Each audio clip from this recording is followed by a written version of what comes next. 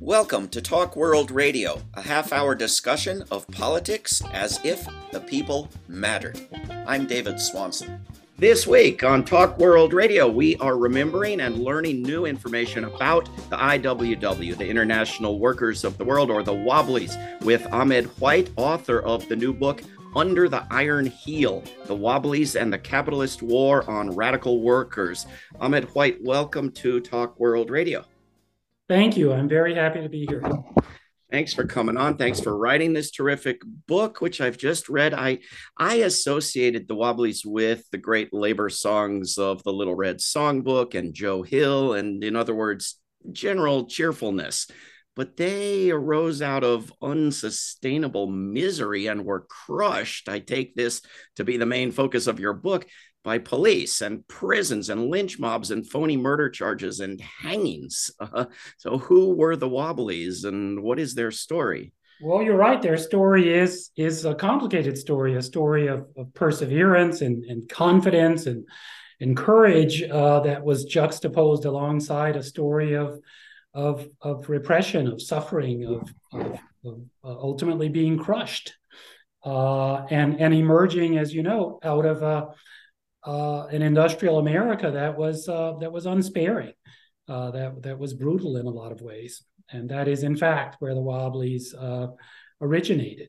But they are unique. People remember them as different in part because they had a bigger idea of one big union, right? Yes, this is an organization that was founded in the summer of 1905 in Chicago by a diverse collection of unionists and radicals of different stripes, and founded with a revolutionary purpose, with the aim of abolishing the wage labor system, as its founders described industrial capitalism, and replacing it with a workers' commonwealth. And they wanted to do this, the Wobblies did, at the same time that they wanted to organize the working class to better its conditions in a more immediate sense, to improve wages and hours and working conditions in general, but ultimately with the aim of bringing down capitalism. But we're talking about an era when businesses, when faced with organizing, would not typically shut down and move to another country or another city. They would bring in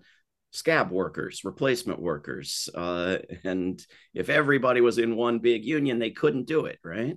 That's right. That was the aim. And in that respect, the Wobblies had in mind overcoming one of the main deficiencies of the labor movement as it existed in 1905, which was its failure to organize most unskilled workers.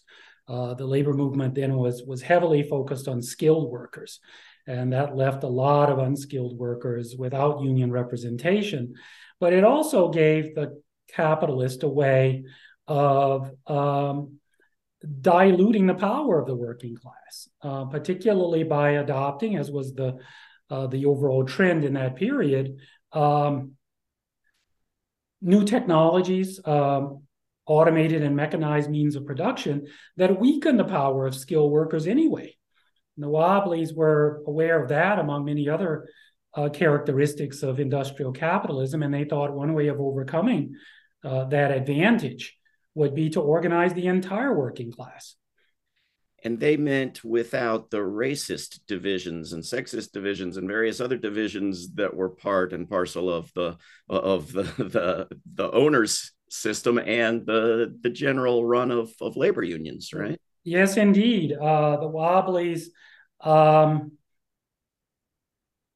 open their organization to all workers, regardless of race, regardless of sex, regardless of ethnicity, as well as skill. And in that regard, distinguish themselves from almost every institution in American life in the early 20th century, where discrimination and exclusion on the basis of things like ethnicity and race and gender or sex were not just common, they were absolutely normal. And being a Wobbly meant something to its members, I think, in at least many cases, more than probably any union today in terms of what it provided in terms of cultural resources and in terms of the breadth of its mission beyond the narrow focus of a particular union, right? Like a religion is how the Wobblies themselves describe their commitment to this organization. And even that may, to an audience nowadays, undersell the commitment that many of these people had to the organization, because being religious back then often had stronger connotations than it does now.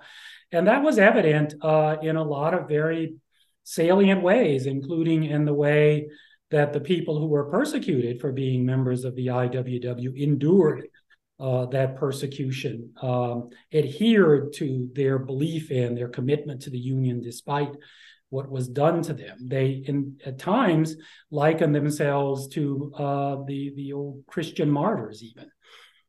And didn't name names and didn't cooperate and didn't go along in the way that perhaps some people did a few decades later when some of these same abuses were applied to communists. That's right. Very few of them. Some did, but very few of them rolled when the opportunity was given them to testify against their fellow Wobblies in these criminal cases, for instance, to infiltrate the organization and spy on it.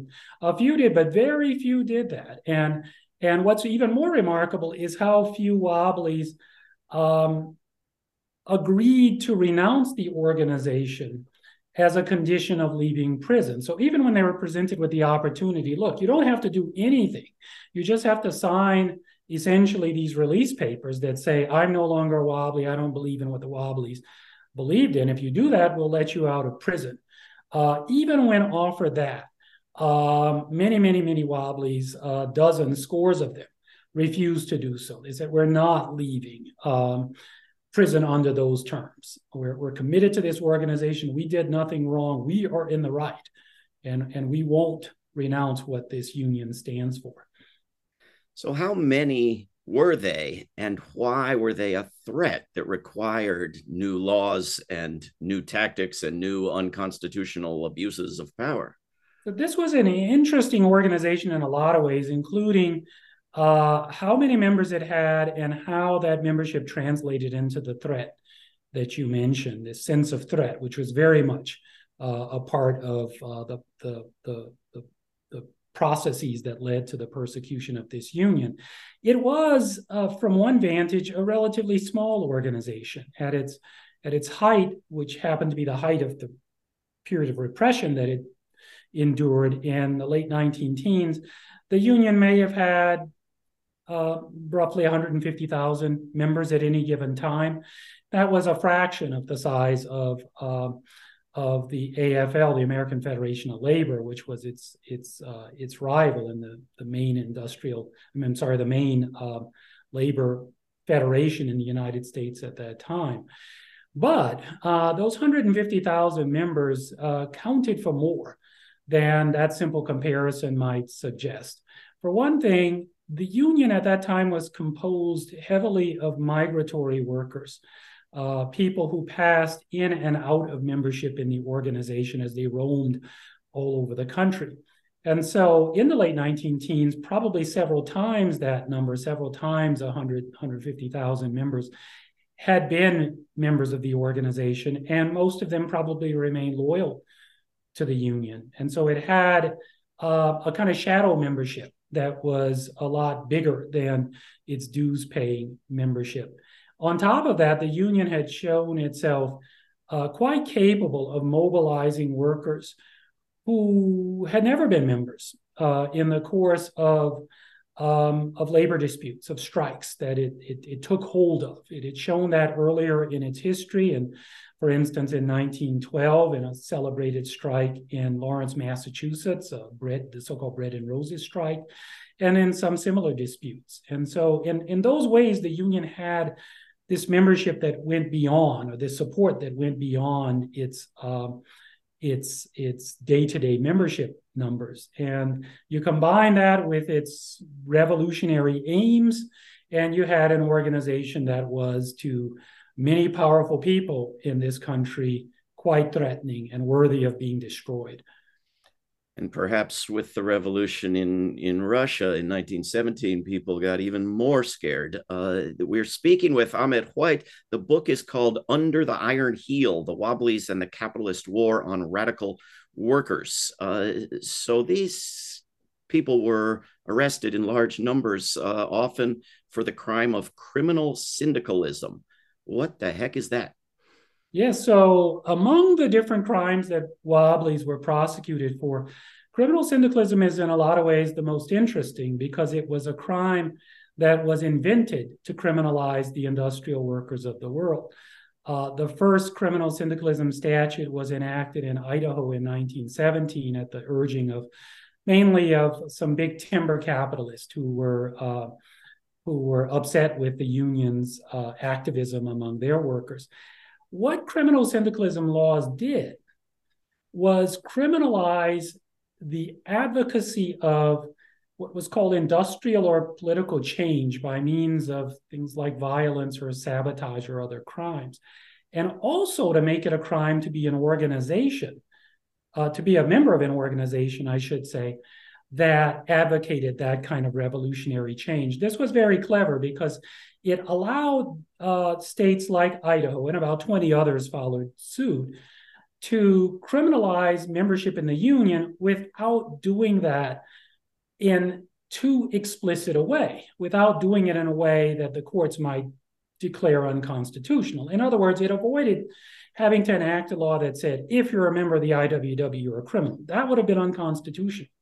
But this method of saying we're going to make you a criminal if you belong to an organization that advocates this kind of change, that the courts found satisfactory. And it was very effective in criminalizing membership in the organization, not least because these Wobblies were not, most of them, not about to deny their membership in the union. And it was very easy for prosecutors to convince credulous jurors, as you mentioned, at a time of upheaval, fear of Bolshevism and things like that, and during the war. It was very easy for prosecutors to convince jurors that the union was, in fact, a dangerous organization. Yeah, I don't want to minimize the people were put in prison for significant periods of time and solitary confinement and abuse and torture. But I was also struck by how many got sentences of a year or 2 years or less, and how many people in later decades would get 10 times that for using drugs. I mean, prison sentences weren't what they would later become, right?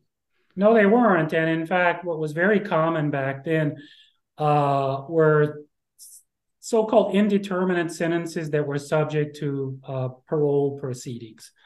And in fact, parole was very common for all the sentences that these IWWs or any other criminal convicts got back then. So it was typical for instance, criminal syndicalism defendants to get sentences of 1 to 14 years and to be out in 2 or 3 years' time. Which, if they were really trying to bring down the United States and destroy the world, it seems rather fair. 2 or 3 years. Yeah, if that was indeed true, when in fact I think the main purpose here was to undermine this union, and the more immediate aim was to give these powerful industrialists relief from an organization that had proved quite vexatious to them. Yeah. What where was public opinion? I mean, juries could be swayed, but the union could grow. Did people agree with these ideals or not? That is a very good question, and it's one that's difficult to answer because this played out kind of before the advent of modern surveying techniques, of modern means of gathering a sense of where the public stood. As near as I can tell, it depended. Members of the working class, especially lesser skilled workers, tended to sympathize with the union. The middle classes in this country and the wealthy did not. It was kind of like that. And how did the Wobblies' opposition, to their great credit, to World War I play into to their struggle for survival? Yeah, so this was an organization that had spent years before the United States formally entered the war in the spring of 1917, condemning the First World War as a senseless waste of workers' lives. And as the war, as it became evident that the United States would in fact enter the conflict and that this would cause the Union trouble, its leaders began to debate the question, should they temper their views on this matter? And to a considerable degree, the IWW did. But it wasn't enough. It was too little, too late. And moreover, it's not as though the Union ever supported the war. It didn't do that. It didn't do like other unions did or like elements of the Socialist Party did and come out and support America's entry into the war. It just tempered its criticism of the war. And in that context, the Union remained quite vulnerable to being charged not only with being a dangerous, seditious organization, but being such a dangerous organization in a time of war. And this went a long way towards justifying the repression that the IWW endured, certainly during the war years. Because strikes could be depicted not as the struggle for a fair wage, but as sabotaging the holy effort of the war. Indeed, and this was the main premise of another major mechanism in undermining the Union, and that was a series of federal prosecutions of IWW members beginning in 1917 that resulted in the imprisonment of about 160 members of the organization, including most of its leaders. They were tried under the Espionage Act for conspiracy to undermine the war effort on exactly the premise that you alluded to, the idea being that their strikes and their acts of sabotage undermine the war effort.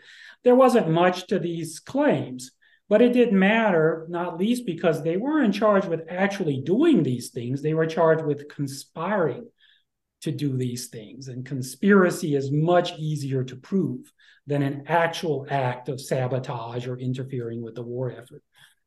There's one incident that struck me. I mean, it's just a few sentences in a very long and rich book, but one of their songs is a parody of Onward Christian Soldiers that apparently the satire went flying over the heads of some legislators. And my heart just goes out to anyone using biting satire that goes over the heads of idiots. But maybe that's not good organizing in a world full of idiots. Can you explain that incident? Yes, that's a good point to raise. So this was when a state legislature was trying to adopt a criminal syndicalism law, and this song was trotted out to prove that these people were in fact dangerous revolutionaries. And this kind of thing happened many times, including in criminal trials, where IWW speeches or songs or other utterances by the Union, literature and that sort of thing were mined for this kind of rhetoric. What's interesting is that, yes, it was quite obvious that these kinds of things would redound to the detriment of the Union in legislatures and in court proceedings. And yet many in the organization not only persisted in developing this kind of rhetoric and using it, but continued to embrace it. And I think what that reflected was a great measure of fatalism on the part of many members of this organization that comported with this kind of sense of martyrdom that ran through the IWW. Some of these people, it is fair to say, were eager to be persecuted, to be convicted, to be thrown in prison, not least because in their mind, this would prove something that was a foundational belief in their organization, which is that the capitalist system and its legal and political order were inalterably opposed to them. And yet these imprisonments multiplied and ended up putting an end to their whole movement rather than inspiring and expanding it, right? That's right. And that's the paradox of this organization's history. That the one thing I think it unquestionably succeeded in doing was proving its founding assumption that it would be persecuted and ultimately destroyed. I want to ask a question that will get me falsely accused of blaming the victims who were themselves falsely accused of many, many things. But I still want to ask it. What if the Wobblies hadn't had copies of books about sabotage lying around? What if they hadn't occasionally engaged in violence? What if they had publicly professed a deep commitment to nonviolence, like their deep commitment to the rights of workers? Would it have been harder to destroy them? It might have been. It might have been. I don't know that it would have made a great deal of difference in the end, though. And the reason I say that is because I think the primary impetus behind all this persecution was ultimately the union's inroads in organizing workers in industries like agriculture, like construction and lumber, and in so doing, in generating hostility from, again, these very influential mainly Western capitalists who were intent on destroying the organization. In other words, I think the main factor in the union's destruction was, alongside of these other forces, but ultimately more significant than those forces, was the union's success in organizing these workers. But the excuse used by prosecutors was your friend threw rocks. You've got this book in your office. If those excuses hadn't been there, they simply would have invented some other excuses. I think they probably would have. And I think one reason to believe that, an important reason to believe that, is to do with how often that was done to unions that were less radical in their aims than the IWW. I also think I might add that the union's militancy, its militant methods, were a big part of what happened to it, and a big part of what justified the repression that it dealt with. So separate and apart from its revolutionary aims was its preoccupation with strikes, with what it called activism at the point of production. And that was very easily converted by the union's foes into something more than it was, something more threatening than it was. But that was kind of separate and apart from the union's revolutionary ambitions. What lessons do you think workers or labor organizers or activists in general should apply to today from this history? I think even if you're not a radical in the way that the IWWs were back then, even if you don't believe in toppling capitalism and destroying the wage labor system, even if you think this union was in a lot of ways reckless and maybe even irresponsible, and some people do think that, even if you reject the union on all of those grounds, there's a lesson here about the state and about the importance of being cautious about making alliances with the state and seeking, as unionists, as advocates for labor, seeking the protections of statutes, of administrative agencies, of the power of the state in general.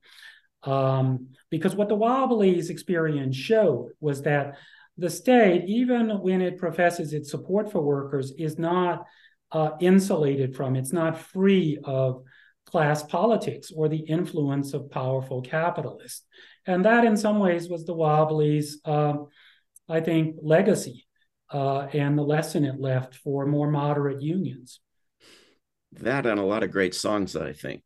And a lot of great songs. And if you are a radical or a militant of any sort, there's a story here about courage, about perseverance, a very human one. That I try my best to do justice to in the book, that highlights what it means to be a radical, what it means to be committed to a cause. And I think that's part of the legacy of this organization.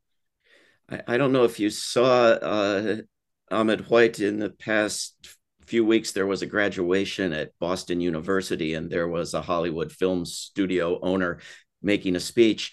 And of course, nobody had written him anything much worth saying because the writers are all on strike. But the students stood up and drowned him out and chanted, "Pay your writers, pay your." You don't see that kind of solidarity that often these days, do you? You don't, and you haven't for many decades now, and I think the kind of upsurges that you mentioned there of late might hearken at a change. I think maybe things are beginning to change a little bit, but for most of recent history in this country, that kind of solidarity, those kinds of expressions of solidarity were almost unheard of in America. And it seems that the IWW was strong in parts of the United States where labor is the weakest now. I mean, where did this thing grow and what happened?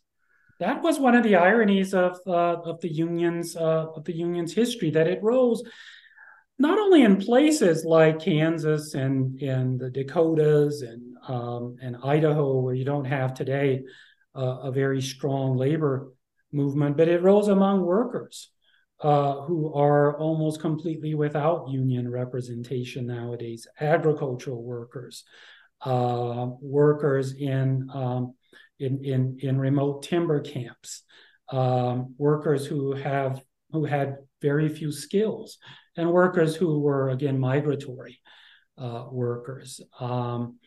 Yes, the union in its day did something that we seldom see nowadays, and that's to make inroads among those kinds of people, and that isn't something you see very much nowadays, and it might be regarded as an open challenge to labor organizers today to organize the unorganized, as they used to say in the early 20th century. The Wobblies took on that challenge, and they said that is precisely what we're going to do.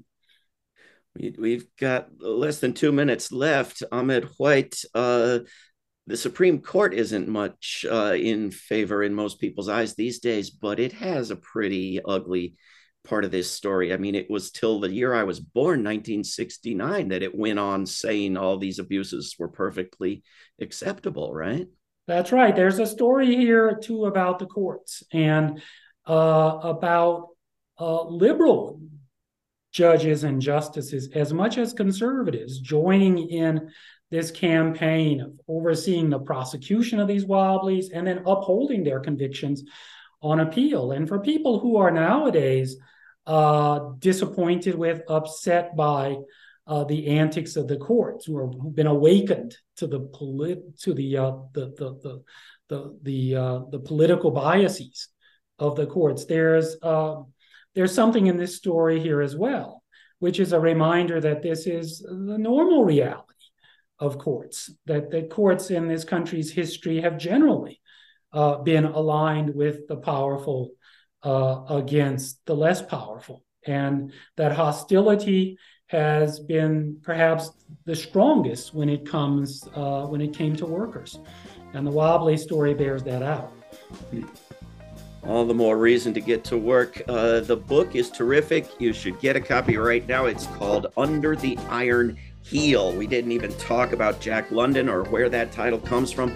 The Wobblies and the Capitalist War on Radical Workers. We've been speaking with the author, Ahmed White. Ahmed, thank you very, very much for coming on Talk World Radio. Thank you. I much appreciate it.